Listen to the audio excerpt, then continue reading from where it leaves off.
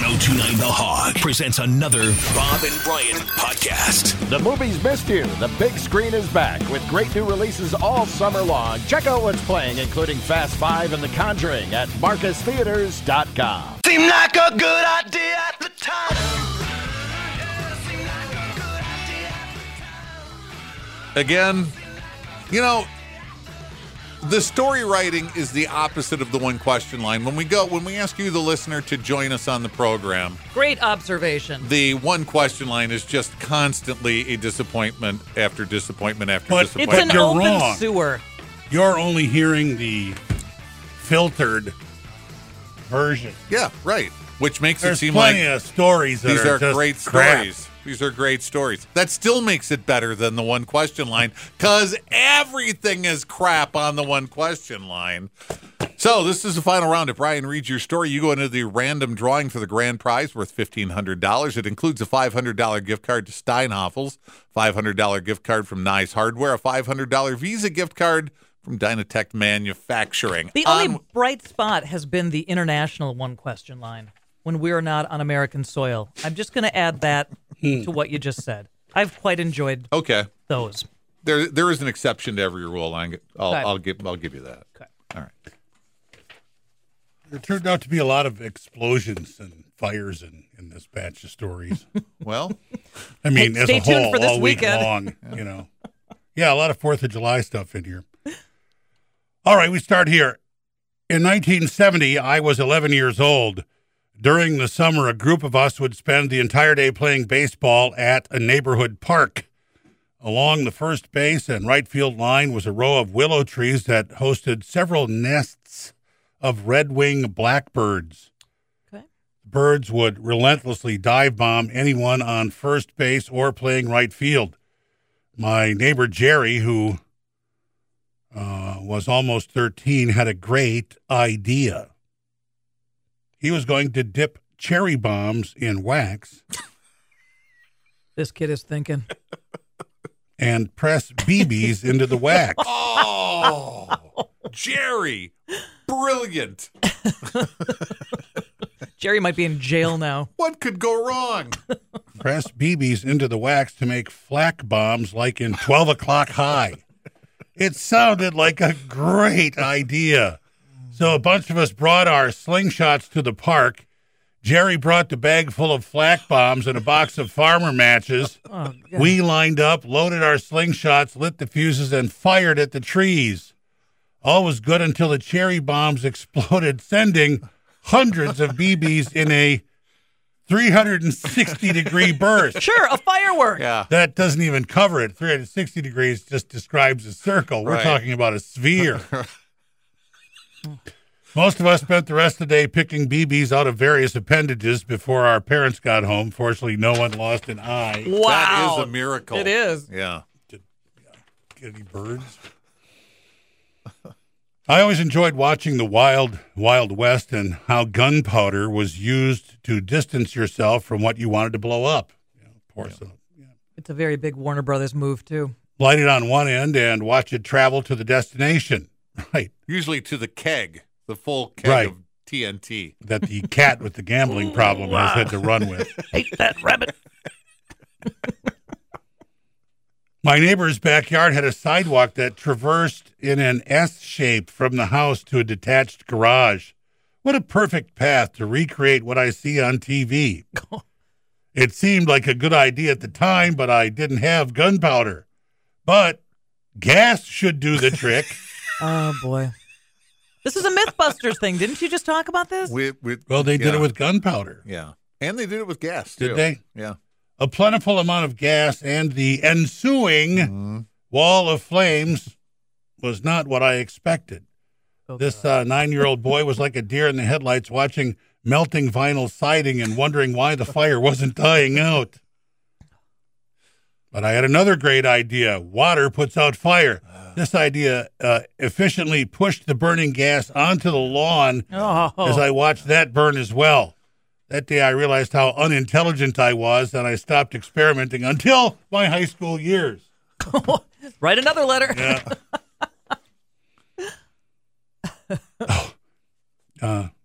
Dad gets in on the action in the next couple stories. Here we go. When I was 12, a friend and I combined our cash to buy a crap load of fireworks, which we set off in my backyard on the 4th. This resulted in a large number of duds. We decided to break open the duds with hammers and collect the contents, giving us enough to fill a large mason jar. Oh, wow. God, that many duds? Yeah. Wow, a large mason jar. That's a lot of gunpowder, I'm guessing. Or we asked my dad if he would supervise while we lit the jar on fire. Well, no, there's a good idea. Get Dad to supervise. It's not completely irresponsible. What's Dad like? Sounds like he's all in. Dad negotiated us down to using about 10% of our bounty in the bottom of an empty coffee can. I do not remember whose idea it was to set it off in our basement, but Dad is supervising. In the house. What? Yeah. All right, boys, let's just take this in the house. I think I got a good spot by the dryer. With Dad away, retrieving matches and a fire extinguisher, safety first. Why are you doing it inside? Why is he doing it? Was it a thunderstorm? I mean, what? My friend and I, Dad was away, dumped the entire jar into the coffee can. Oh, boy. When my dad returned, I lit the match and tossed it in. What happened next can best be described as if an upside-down rocket fired a column of white smoke and fire of every color directly into our floor joists above. Yeah. The three of us stood there slack-jawed and wide-eyed, with my dad holding the fire extinguisher motionless by his side. As the smoke cleared, we could see that two of the floor joists were charred black, one glowing slightly on its edge. The bottom of the coffee can had melted, leaving it a couple of inches shorter than before. More unsettling were the screams of horror that came from my mom upstairs.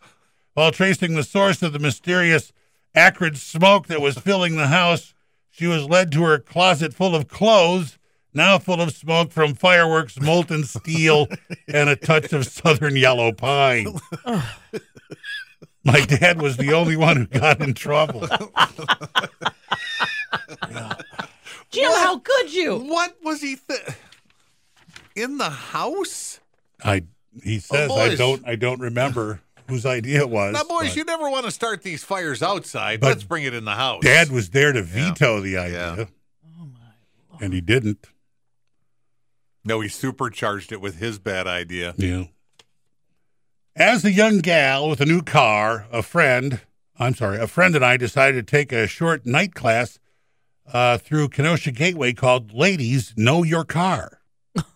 Wow. Well, that's cool. Yeah. How to change the air filter, check the oil. Yeah. We were the youngest in a class of middle-aged women, all learning the basics of how an engine works, how to change oil, rotate tires, etc. I was suddenly an automotive expert. I would do what I could to my parents' car and also my own. One Saturday morning, I was bored and thought it would be a good idea to change the oil in my car. Who needs a floor jack or ramps? My friend happened to have an identical model car to mine, so I took the standard tire jacks from both trunks and got busy. They were the type that hooked into the bumper and were quite easy to use.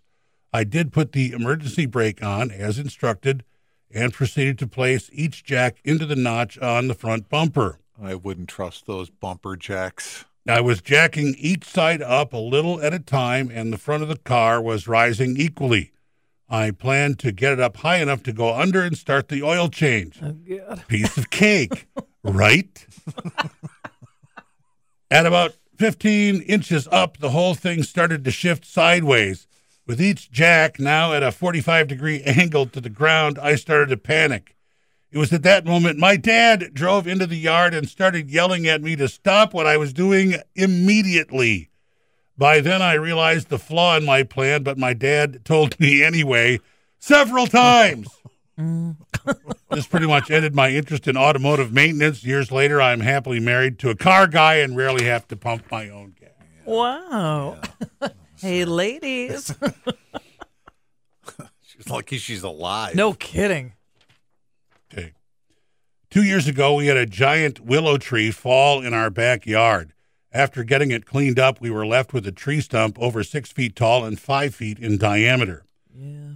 My husband made several attempts to cut down the rest of the stump with his chainsaw, but it just didn't have enough blade length or power to get the job done. So one day he had the bright idea to burn it from the inside out and proceeded to drill a hole down into the middle of the stump. Right into the core. Dump some gas in it, and light it up. I went outside to see what he was doing and inform him that we were under a burn ban, and it probably wasn't a good idea, especially with it being inches from the fence and shed. Went back in the house assuming he was going to put the fire out. No, he was just waiting for you to go back in the house. That's all he was waiting for. And he didn't hear a word you Go said. back in the house. A bit later, we left to run some errands. He's leaving. We stopped at Lowe's, where he ran in to make his quick purchase while I waited in the truck. I saw him speed walking back to the truck on his phone with a look of dread on his face. Yeah. I was thinking the worst. Did something happen to the kids? Yeah, we'll be right there. He got it and informed me that our neighbor was at our house putting the fire out that engulfed our shed. He had left the tree stump smoldering because he thought the fire was out enough and didn't think it was going to catch on. This is the second time we had one of these. I love the speed walking. Okay. Yeah. Don't run. Walk fast, but don't run. She'll know something's wrong if you run. He's fairly clenched, I imagine, too. We were left with a charred fence, no shed, and damage to a 60-gallon air compressor, as well as multiple melted lawn tools. I was so mad I didn't talk to him for a week. My husband thought it was a good idea at the time, but I sure didn't. Burn Speed ban. walking. On his phone, speed walking. When I was around 12 years old, my best friend and I acquired some 2-inch artillery shells for the 4th of July. Being unsupervised and on a farm, we decided that the 1-inch tube that comes with said fireworks was not good enough. We wanted something that looks like a grenade launcher to shoot them, so we proceeded to design our own launch system. We found some 2-inch PVC, which was ideal for the tube, but we could not find a plug for the bottom. So we decided that great stuff insulation foam would be perfect once hardened. We filled one end of the tube with the expandable foam and let it cure. 2 hours later, we checked to see how hard the foam was. Being impatient, we thought that since it was no longer sticky, but just a little soft, meant that we were good to go. Of course you did. Well, got things to do. We proceeded to load a shell, and with my friend holding the pipe, Oh, my God. we waited for the glory that was about to ensue. Another one. When the charge went off, instead of shooting the shell out, it sent flaming great stuff backward all over my friend. Oh. I ran up to pat out the flames, but in that moment, I asked, "Where's the shell?" We looked at each other and hit the ground. The shell never left the tube, and the PVC pipe exploded like a pipe bomb, sending shrapnel everywhere, including into our arms, legs, and chest. Oh, my God. Spent the rest of the day making sure our wounds clotted and no evidence was to be found. Wow. So the car jack, the bumper jacks, and these guys, both lucky to be alive. Hold on to your butt. All right. Here we go. Last one. When I was a junior in high school, my friends and I started collecting brush for a summer bonfire. We ended up with a mound about the size of a small garage. We started telling all our friends that we were having a bonfire party that weekend. Of course, it was raining the whole day of our party. It was finally time to light the fire, so we poured a couple gallons of gas and lit it up. It burned for a few minutes and then went out. One of my friends said, "We just need more fuel." It's obvious. Mm-hmm. He climbed up onto the pile and poured another few gallons of gas down in through the wood. About the time he emptied the can, the gas found a spark and the whole bonfire went up with a flash. I can't imagine that concussion you get when that ignites. My friend on the pile disappeared. He's gone. Oh my God. In a ball of flame. What do you do? I hope this has a funny ending, because if it doesn't. We finally found him in a cornfield about 30 yards from the pile. Oh. All the hair on his head was gone, along with his hat and the gas can. He spent the next few weeks looking like he had a really bad sunburn and explained to everyone why he had no eyebrows or hair. Oh, my God. He was 30 yards? I was reading that, waiting for him to be dead. That's 3 this morning. They should have ended much worse than they Seemed did. like a good idea at the time. Yeah. And what else did we learn? Even having Dad along isn't necessarily going to help. Wow. Dad could be a bigger problem. Yeah.